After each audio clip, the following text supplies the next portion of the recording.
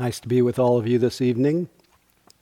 I'd like to continue this evening speaking about a Dharma-centered view, just piggybacking a little bit on Sharda. And from this Dharma-centered view, I'd like us to take a loving look at the experience of ourselves, the nature of self, specifically at the idea of ourselves, what we call self-view, or what the Buddha called Sakkaya Ditthi. This phrase Sakkaya Ditthi, self-view, is a reminder that even though there may be a felt sense of self, even though each of us has a unique individuality, and as James and Sharda both spoke about how that sense of our individual being here, how that's been forged by all the conditions of all time, how conditions from beginningless time have come together to form each of us individually, and it's actually quite a wonderful reflection to realize that there really is no beginning to each of us. That we think of it as just as an idea. We think we began at the moment that we came into the world screaming, or that we maybe began at the moment our parents looked at each other lovingly, and then whatever came from that.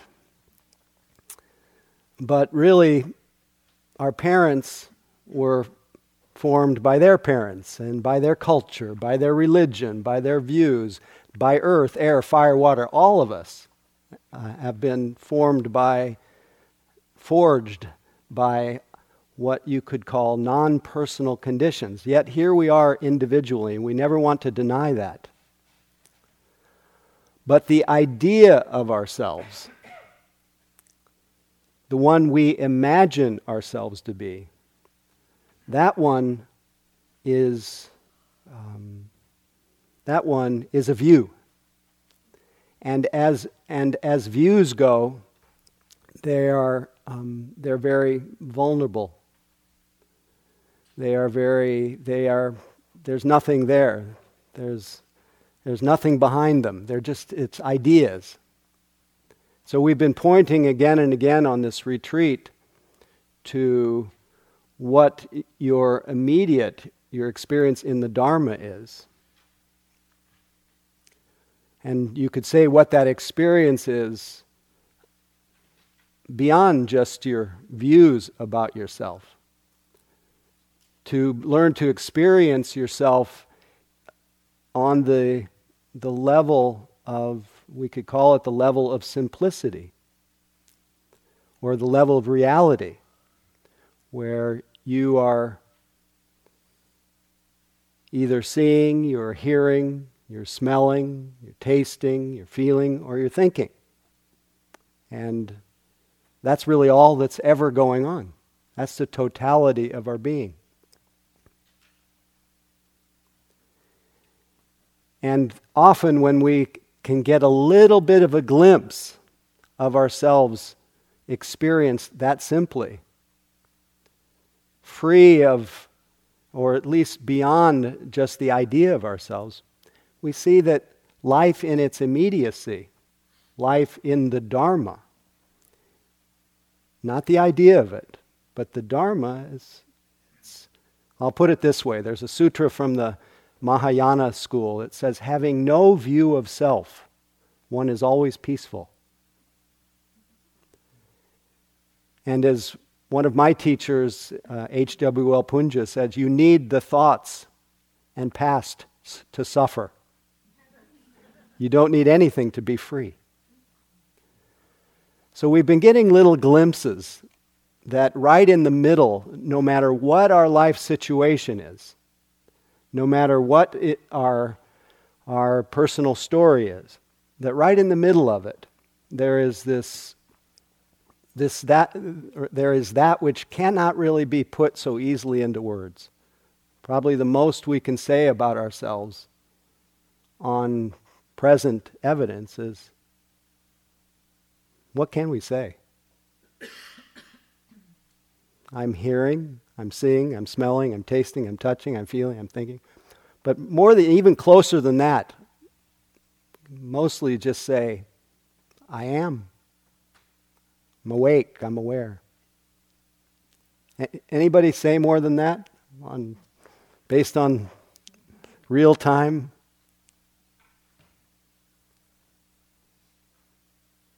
So we see that life in reality is not quite as complicated as our life feels when it's experienced through the filter or through the view about ourselves.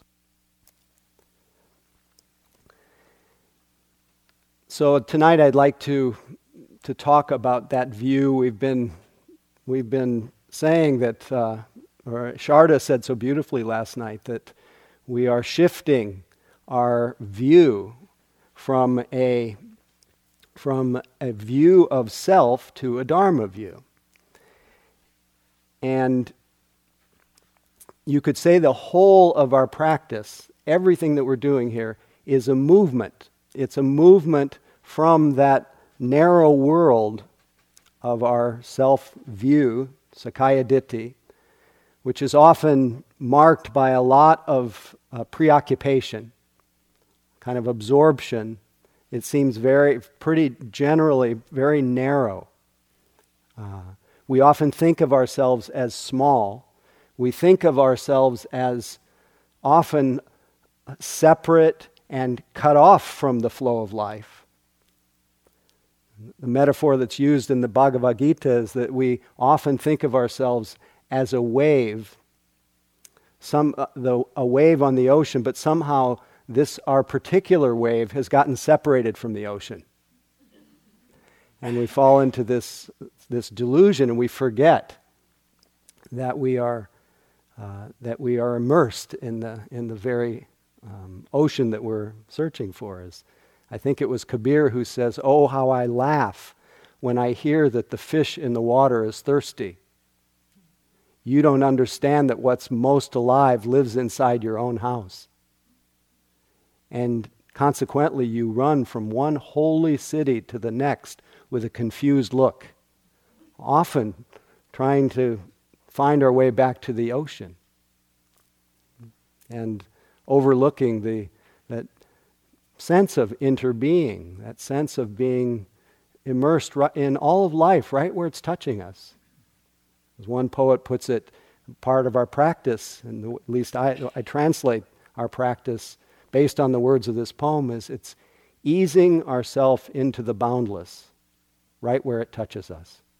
Reposing in the immediate as if it were infinity, which it is. That's from the poem called The Little Duck.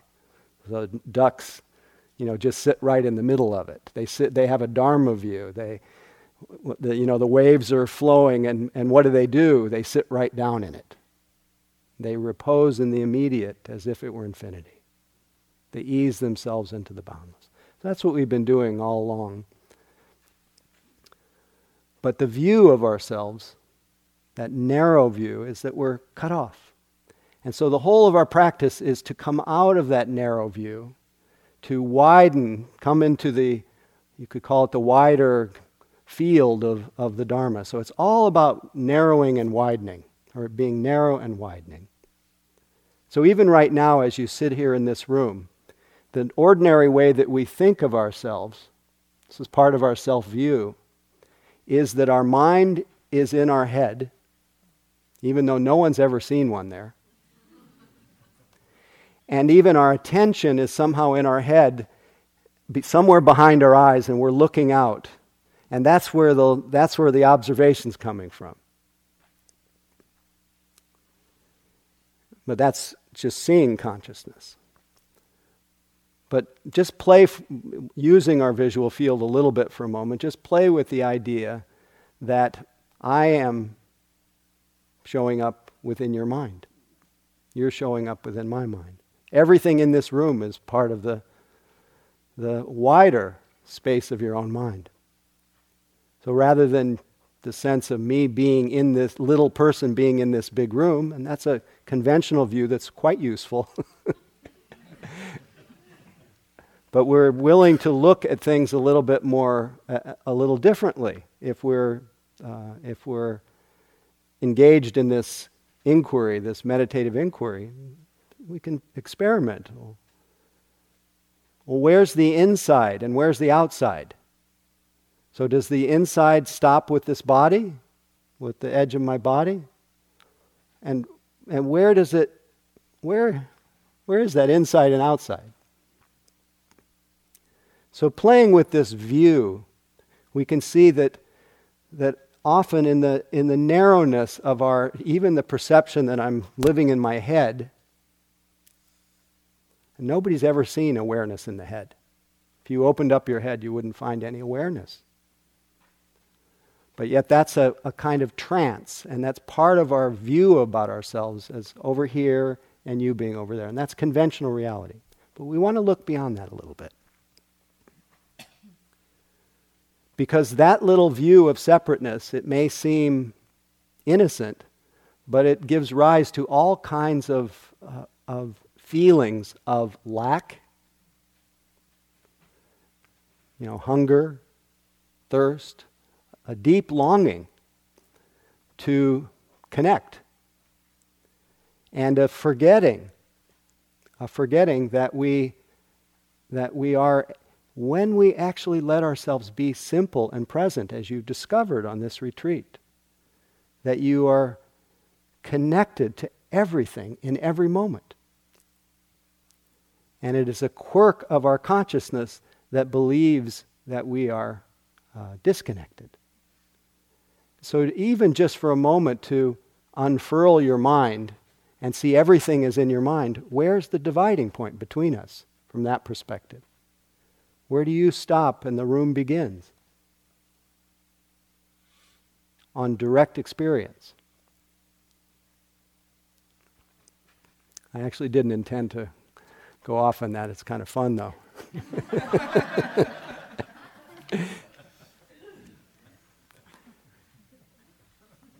So in the middle of this immediate experience, we can ask again, we often ask the question, who am I? But what are we right now, in real time? What can you say about yourself if you don't consult your memory? So Sharda's talk inspired me to read this passage about living in the world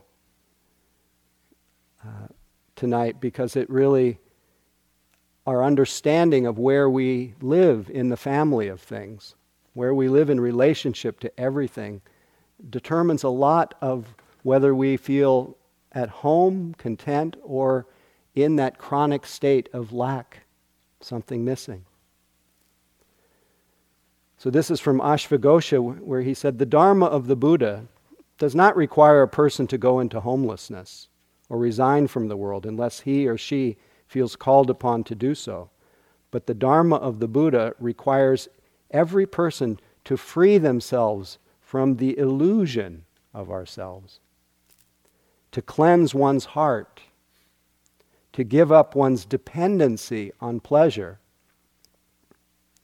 and to lead a life of righteousness. And whatever people do, whether they remain in the world as artisans, merchants, officers of the queen or king, or retire from the world and devote themselves to a life of meditation, let them put their whole heart into their task.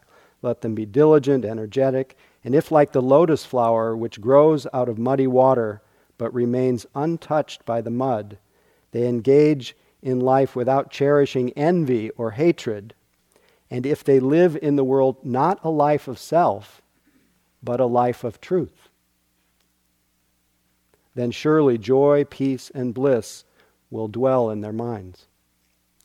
So we get to glimpse, moment by moment, a life of truth as opposed to a life of self.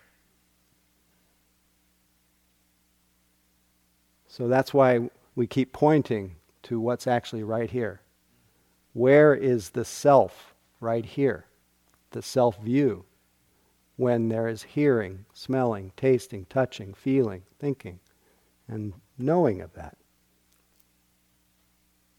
And how do you feel after your last view of self has passed, last thought about yourself has passed, and before the next one arises? Anybody willing to say out loud? You said the question again? How do you feel? Please. Empty or nothing, but in a good way. Empty or nothing, but in a good way. Anybody else? Oh, I'm going to repeat the question. What is your experience right now, after your last thought of yourself has passed and before the next one comes? Peaceful. Peaceful. Empty, but in a good way. Anybody else? Please. Amazement. What's that? Amazement. Amazement. Beautiful. Free. Free. Present. Present. Open. Excited. What was that last one? Excited. Excited. Great. Endless potential. Endless potential. Exactly. Creative field of, an open field of creative possibility. Exactly. Now that's you.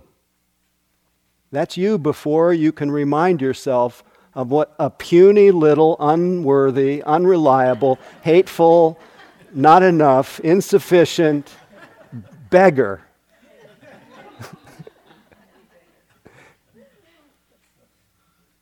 All those little ideas are what the Buddha called Sakkaya Ditthi, self-view.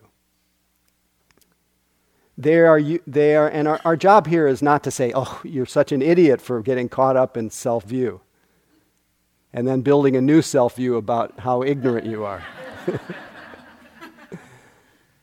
But it's to look upon lovingly how it is that we go from this, all this potential, all of this open field of creative possibility, of utter perfection and wakefulness and peace and freedom, which is fundamentally our nature right here. You didn't do a thing except for a moment remove your views. How do we go from that Dharma-centered, natural, great peace and enter and into that feeling that something is wrong and something is wrong with me? And that's what I would like to look on lovingly, because it's inevitable. Every single one of us, we would not be here if it wasn't for, we wouldn't be here, we wouldn't be human if we didn't have some confusion about who and what we are. And we wouldn't be human if we didn't at some point developmentally in the span of our life fall into a case of mistaken identity. Love saying that. Oh.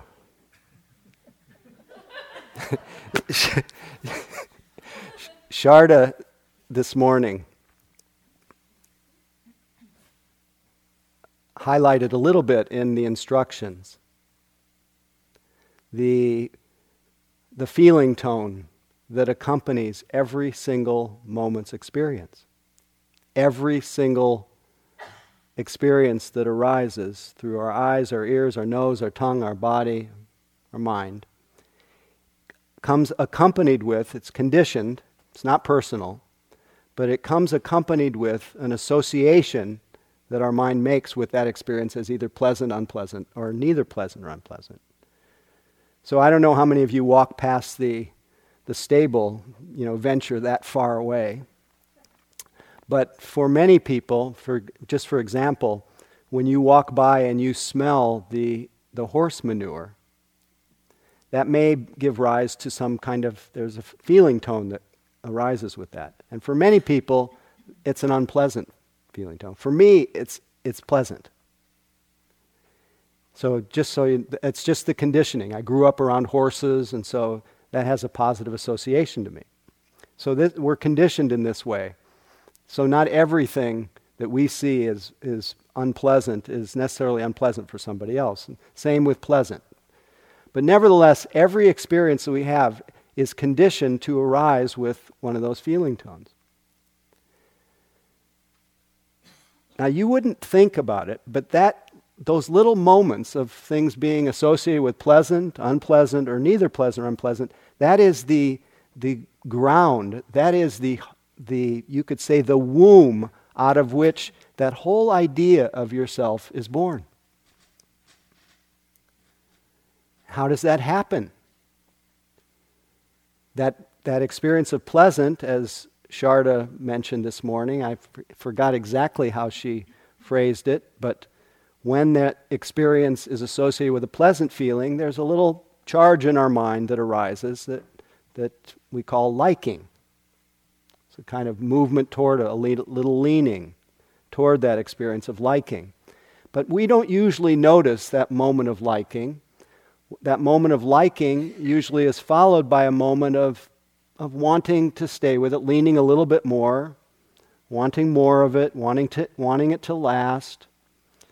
But then that leaning, that wanting, creates a little bit more internal pressure, because as soon as there is a kind of wanting, there is a tension that builds in the body. That's the experience of, I call it the experience of suspended happiness, the experience of lack, the experience of unless I can hold to this or have more of it, I won't be happy.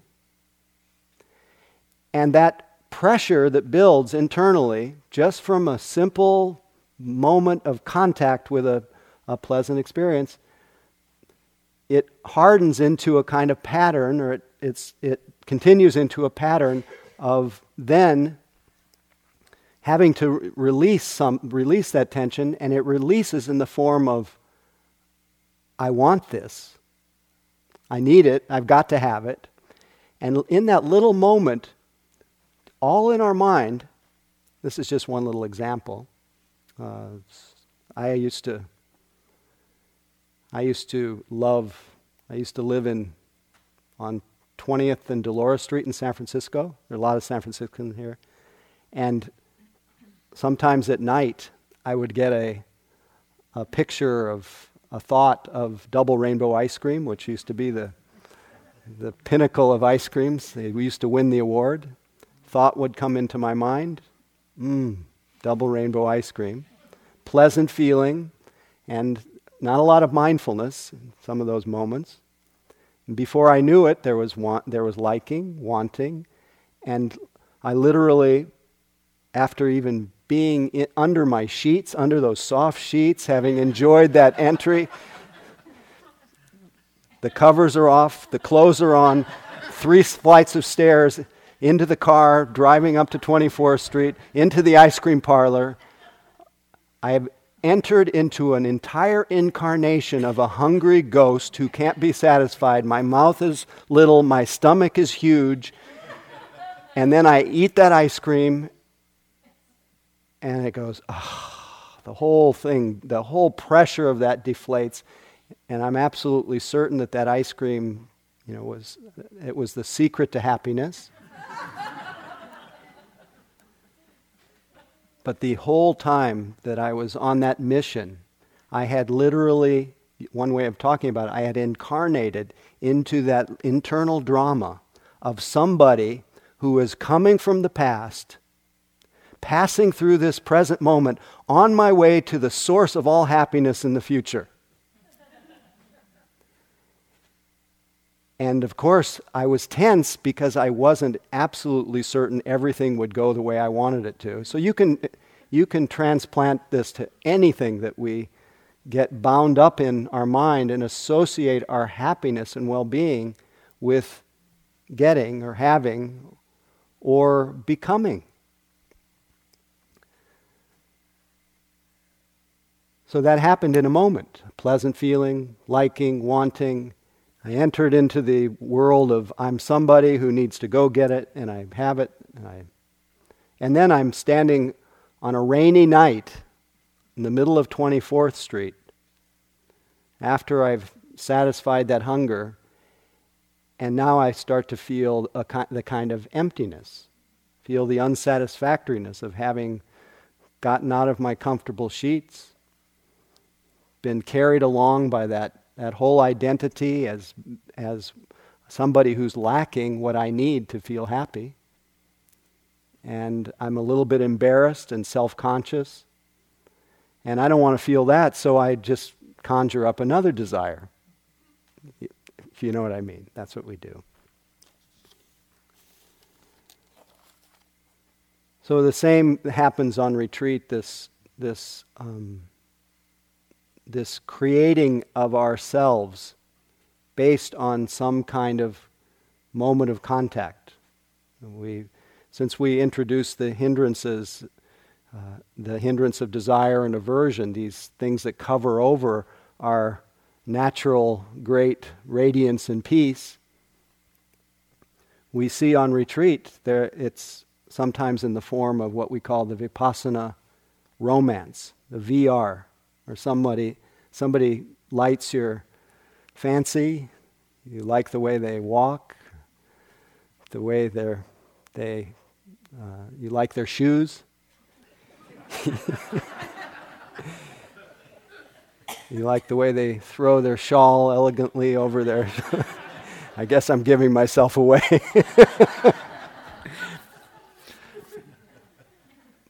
Pleasant moment of contact, pleasant feeling, liking, and literally within 5 seconds, that liking turns into a whole idea of myself as having come... I went from perfect peace, being mindful moment to moment of one of the 6 sense experiences, and now I'm this hungry person who sees that other person as the secret to everything that I ever wanted. And within 5 seconds, I have dated that person, I have mated that person, I've married that person, I've traveled the world. And by this, and of course, all this happens in my mind, and because I'm in a constant state of hunger in regard to whether or not this person will fulfill all my dreams, I'm in a state of anxiety and worry, and I'm absolutely convinced that I will never be happy unless I can somehow complete this journey to meet my newest soulmate.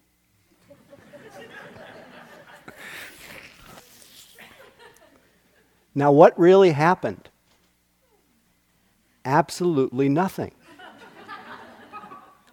I just incarnated in a dream, in an imaginary version of myself going through time on my way to a perfect marriage. I have fallen into a kind of delusion. I have replaced one thought as connected with another, and because perhaps mindfulness didn't arise to interrupt that little stream of thinking, just to notice it. But noticing usually interrupts it. But because mindfulness didn't rise up to notice that, it was bent by its nature to create a whole imaginary reality. That one who we imagine ourselves to be in that little drama, that little profound search, that one does not even exist. And so in so many ways, from the time we're born, we enter into ideas of ourselves. And those ideas are often determined by reactions that we had to pleasant things, being mirrored or loved, or unpleasant things, being traumatized, or being told we were unlovable, or that we we were not good enough, not, you've heard all of this before. This is the chronic message that we get, both from the kind of insidious message that we're supposed to meet some kind of impossible ideal, and just the natural tendency to create a sense of ourselves based on our bouncing off of other people and other experiences. I often tell on retreats about my daughter Molly, who just had her 12th birthday yesterday, and she's as I often describe her, she's just so quintessentially Molly, so quintessentially just a perfect expression of life, no other way than she could be, given all the things that have influenced her and brought her to be, just like each of us. We all have our own version of Molliness. That's what we are, basically, essentially. Before we can think, we're just ourselves. But I noticed at 3 years old, even though it hasn't really kept Molly from being Molly, but I saw the way she looked around at her friends who she was going to nursery school with. I think it was 3 or 4. She noticed that she had curly brown hair. Most of them had blonde straight hair. And I noticed her then start to pull on her hair, trying to straighten it, and begin the process of what we call comparing mind, mana, conceit, the view that the sense of being measurable, that I'm somehow less than, or I'm greater than, or I'm equal to, just that sense of measuring. Now that whole little measuring mind that Molly did, that every one of us does, that measuring, that person that's being measured is the imaginary version of us. It's Sakkaya Ditthi. It's a self, it's a view. Now, can you feel anything on present evidence that's measurable in you? Now, is there anything lacking in you? Now, often the measurement is driven by this feeling of lack. It's driven by the feeling of I'm not okay the way I am. How do we know that? We need the past and thoughts. We need a view about ourselves to know that. As the poet Hafez said, he said, what is in his poem called I think it's called Stop Being So Religious. He says, what do people who are sad have in common? It seems they have all built a shrine to the past and often go there and do a strange wail and worship. He says, what's the beginning of happiness? It's to stop being so religious like that. And those of you who know me know that I wrote a second verse. What do people who are worried and anxious have in common? They have all built a shrine to the future and often go there and do a strange wail and worry. What's the beginning of happiness? It's to stop being so religious like that. So that view about ourselves is often based on some kind of idea, something that happened to us. And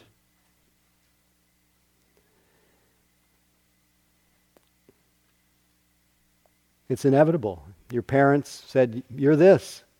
They praised you for something. They ignored you for other things. They reminded you that they kept calling you by your name.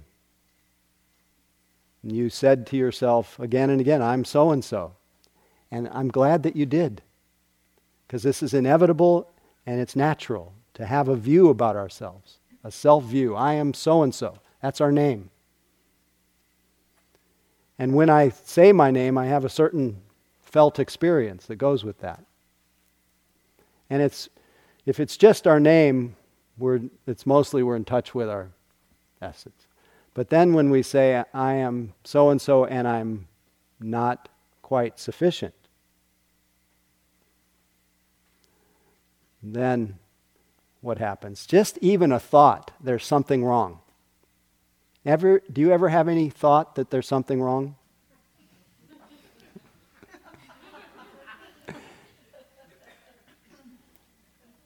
Like I'm not enough, or I'm hungry. I don't mean hunger in the natural, organic sense. I'm unsatisfied. I'm a terrible person. I'm ill. Even that identity, even though it has a certain kind of conventional truth, if I live in that idea of myself and just keep experiencing the world through that idea, I become very small. I debated about whether to tell this story again, but it seems like a natural place to do it. I went to visit a teacher named Punja in India many years ago who had a very keen sense of being able to tease out the difference between what our immediate experience is and the view about ourselves that plays through our mind. And when I say that, I think of the words of James J. Audubon, where he says, if there's a difference between the bird and what the field guidebook says, believe the bird.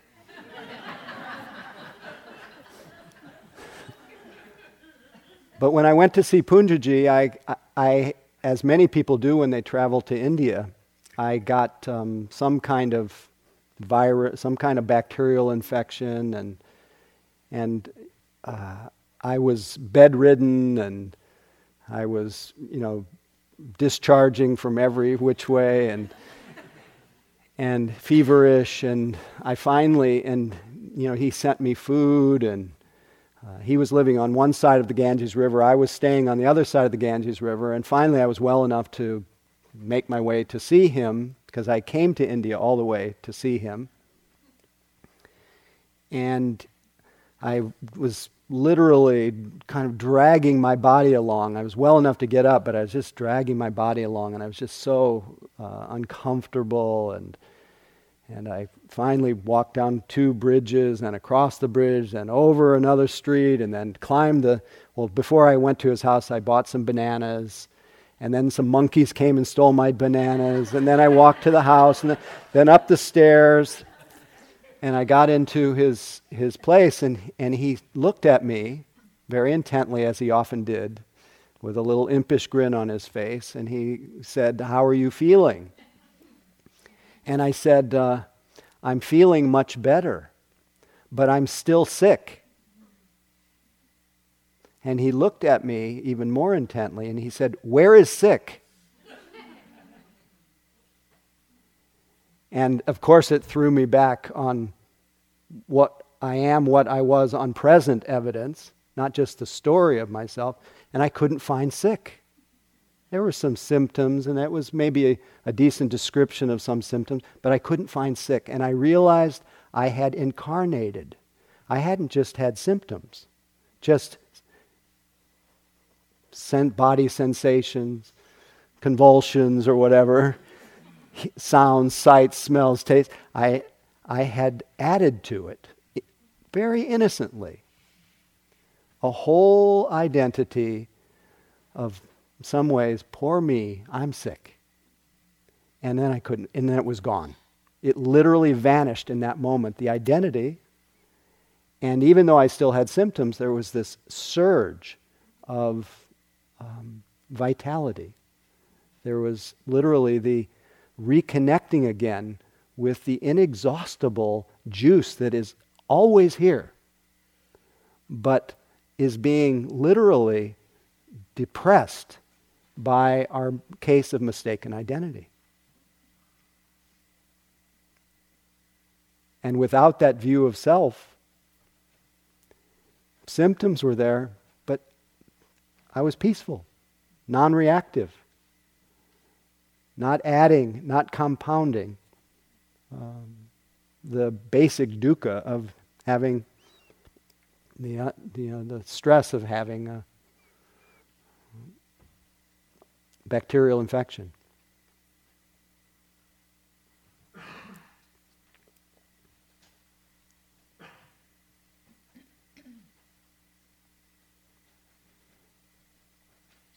So each time we're born into one of these little identities, self-view, we're faced with a feeling of that feeling of being a little cut off, not quite okay, and that identity is a field of insecurity. Because once I'm born into that feeling of not okay, then out of love for myself, we always do it, out of love for myself, I want to find a solution. I want to go and find a way to feel better. And often, of course, in our culture, the way to feel better is to go shopping, is to distract ourselves, is to fantasize, is to or dwell in our memory of a time where we felt better. But usually, out of love for ourselves, our mind goes in search. So that the story of me is always bound up in time. It's always bound up in going from the past through this experience that I'm having in the present, on my way to the source of relief, which is the imagined future. And I say the imagined future because the future doesn't really exist. It never arrives because time is always... What was it? I thought there was something strange going on. Yeah. See, even the beeper in some way is outside of time. It's just as it is.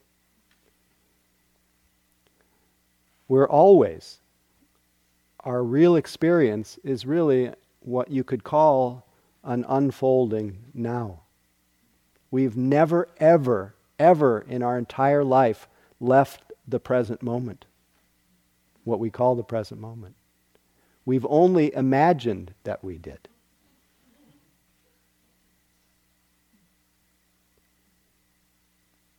Our practice, our Dharma view, helps us remember and return to the place we've actually never left, which is kind of funny.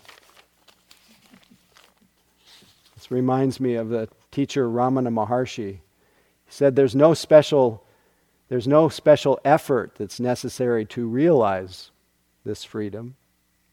All efforts are for eliminating the present obscuration to this truth.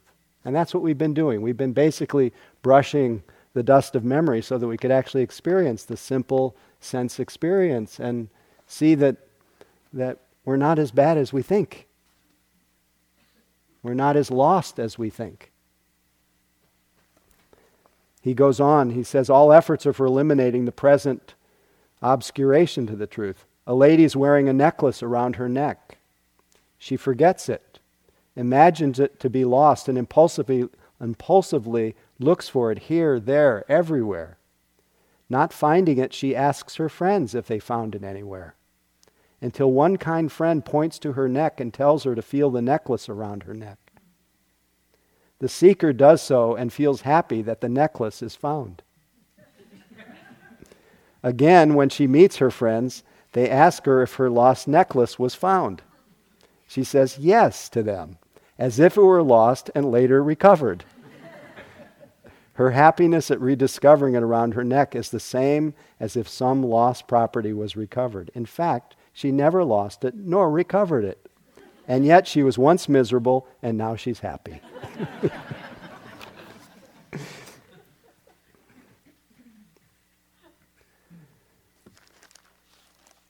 So this, you could say, open secret, this this capacity that we have, this natural state, this Dharma-centered view, where we are enough as we are,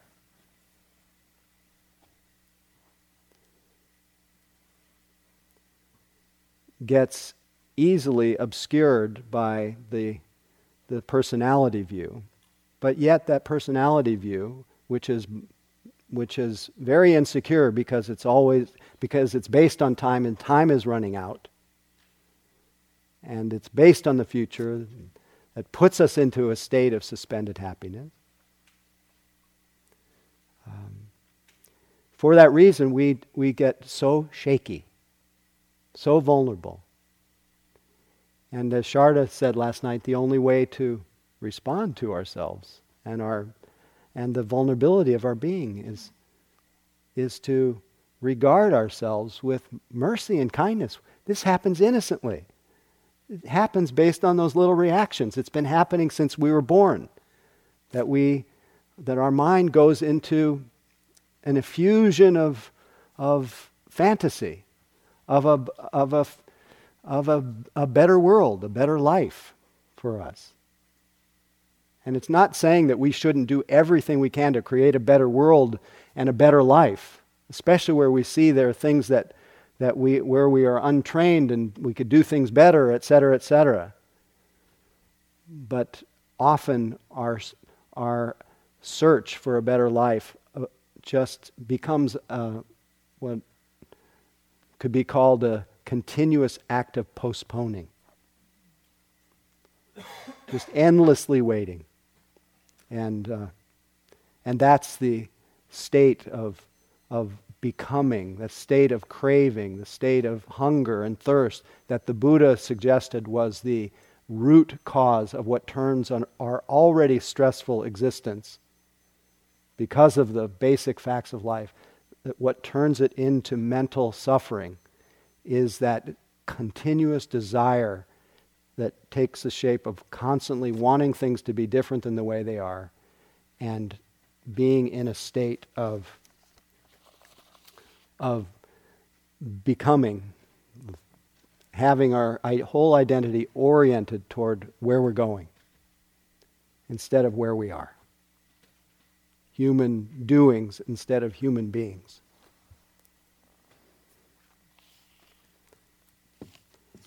Kabir said, "Please tell me what I can do about this world I hold to and keep spinning out. I gave up sewn clothes and wore a robe, but I noticed one day that the cloth was well woven. So I bought some burlap, but I still throw it elegantly over my shoulder. I pulled back my sexual longings, and now I discover I'm angry a lot. I gave up rage, and now I notice I'm greedy all day. I worked hard at dissolving the greed, and now I'm proud of myself." When the mind wants to break its link with the world, it still holds on to one thing.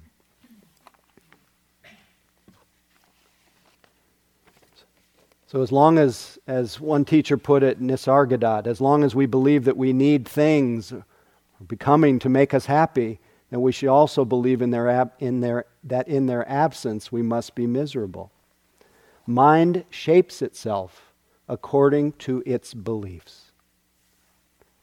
Pleasure is a distraction, for it merely increases the false conviction that one needs to have and do things to be happy, when in reality it's just the opposite. Real happiness is best expressed negatively as "there's nothing wrong with me." Try that on for a moment. There's nothing wrong with me. I have nothing to worry about. Try that on for a moment. Do you really have anything to worry about on present evidence? See, the worrying mind is the narrative of Sakkaya Ditthi, of self-view. I'm somebody who comes from the past, passing through the present, on my way to the source of whether life will work out for me or not. All the while, life is working out for you. It's totally working out for you in real time. But our view about ourselves, the conviction that something's lacking, keeps us in a trance. And that trance keeps our bodies in a state of agitation and vulnerability. Let me just continue. I have nothing to worry about. After all, the purpose of meditation is to reach a point where this conviction, instead of being only verbal, is based on actual, ever-present experience. Which experience? The experience of being open, empty, uncluttered by memories and expectations.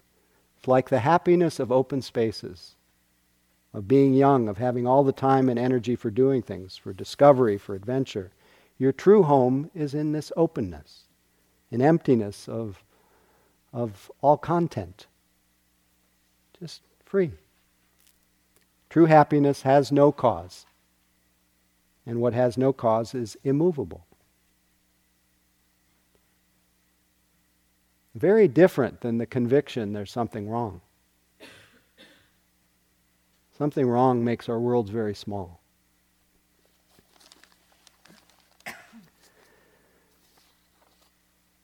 So if a few things create that feeling of vulnerability, shakiness, to have our sense of well-being based on how things, a time that doesn't even happen, that creates a lot of discomfort. And this identity view is also very much tied for most of us to our physical body,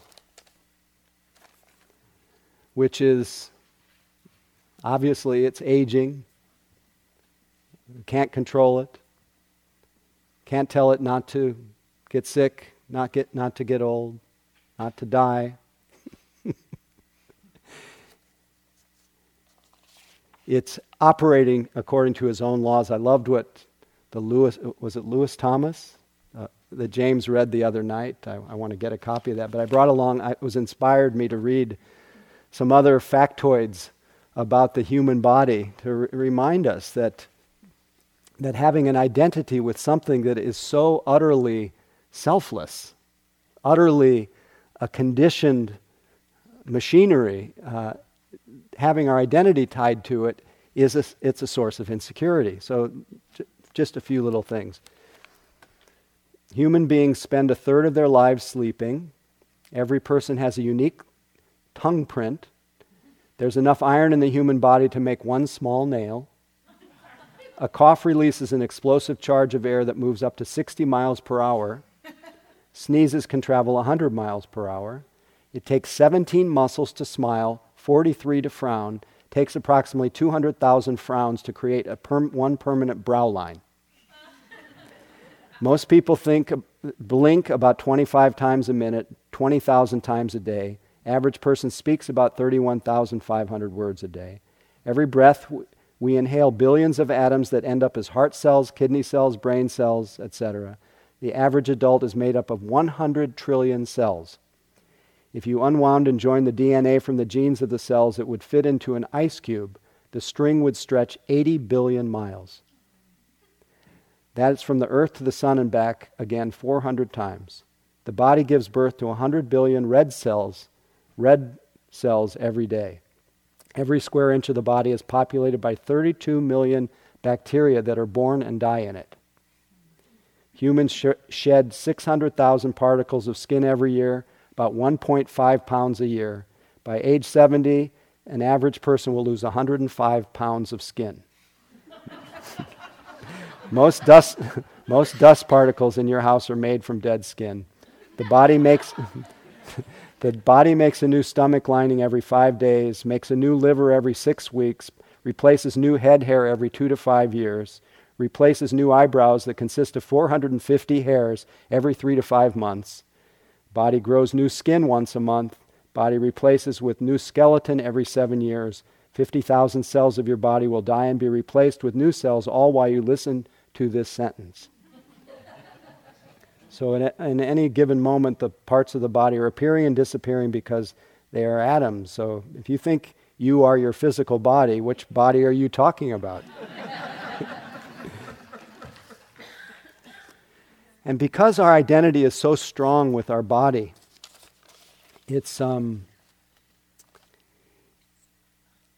our identity gets very much tied to our body's age.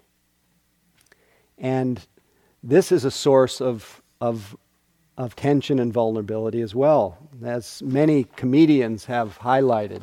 One in particular was a beautiful passage from the comedian Larry Miller, and this was for many years attributed to, this is all about becoming. This was attributed to George Carlin, but it was actually the comedian Larry Miller. He says, "Do you realize that the only time in our lives when we like to get old is when we're kids? If you're less than 10 years old, you're so excited about aging, you think in fractions. How old are you? I'm 4.5. You're never 36.5. You're 4.5 going on 5. That's the key. You get into your teens, now they can't hold you back. You jump to the next number or even a few ahead. How old are you? I'm gonna be 16. You could be 13, but hey, you're gonna be 16. And then the greatest day of your life, you become 21. Even the words sound like a ceremony. You become 21, yes. But then you turn 30. Ooh, what happened there makes you sound like bad milk. He turned. We had to throw him out. There's no fun now. You're just a sour dumpling. What's wrong? What's changed? You become 21, you turn 30, then you're pushing 40. Whoa, put on the brakes. It's all slipping away before you know it. You reach 50 and your dreams are gone. But wait, you make it to 60. You didn't think you would. You become 21, turn 30, push 40, reach 50, and make it to 60. You've built up so much speed that you hit 70. After that, it's a day-by-day thing. You hit Wednesday. You get into your 80s, and every day is a complete cycle. You hit lunch, you turn 4:30, you reach bedtime, and it doesn't end there. Into your 90s, you're going backwards. I was just 92. Then a strange thing happens. If you make it to 100, you become a little kid again. I'm 100.5. May you all make it to a healthy 100.5. This is why George Carlin actually says that the most unfair thing about life is the way it ends. I mean, life is tough. It takes up a lot of your time. What do you get in the end? A death. What's that, a bonus? I think the life cycle is all backwards. You should die first, get it out of the way. Then you live in an old age home, you get kicked out when you're too young, you get a gold watch, you go to work, you work 40 years until you're young enough to enjoy your retirement. You do drugs, alcohol, you party, you get ready for high school. You go to grade school, you become a kid, you play, you have no responsibilities. You become a little baby, you go back into the womb. You spend your last 9 months floating in spa-like conditions. Central heating, room service on tap, and you finish off as an orgasm.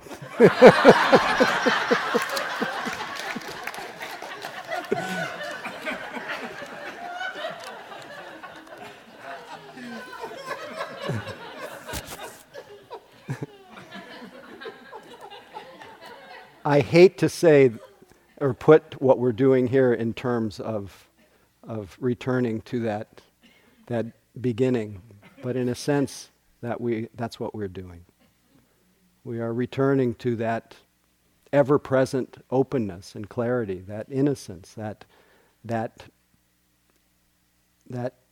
excitement, that openness, that unlimited possibility that is ever waiting.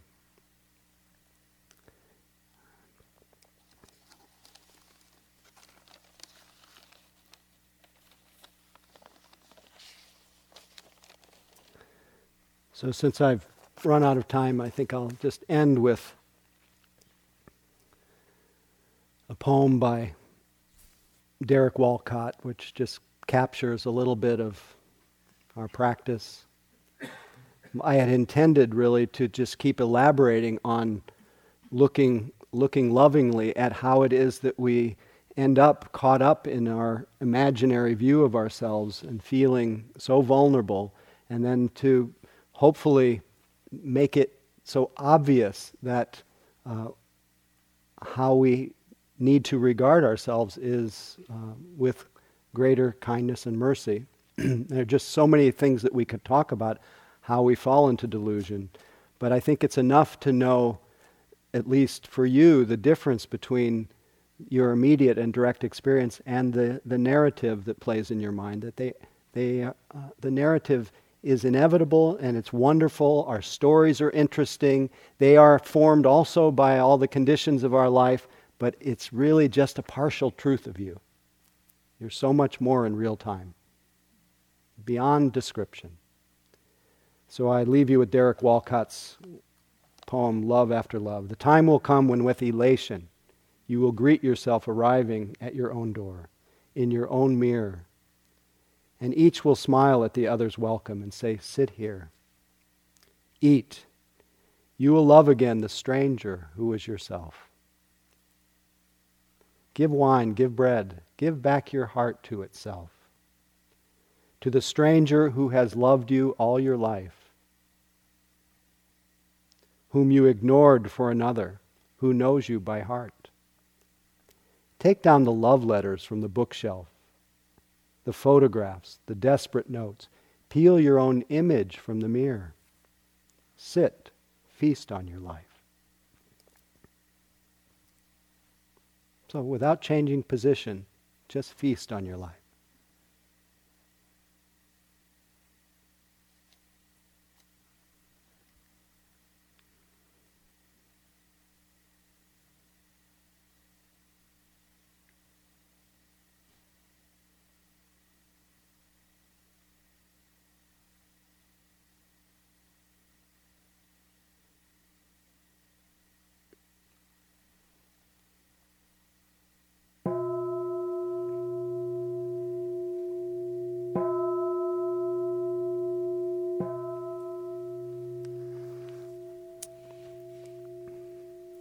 So thank you for listening. Enjoy your Dharma-centered view of openness and mindfulness, knowing that you could not have this Dharma-centered view if it wasn't for this individuality in this body. So enjoy your body, your steps, and don't let your mind leave your body. Thank you. Please continue.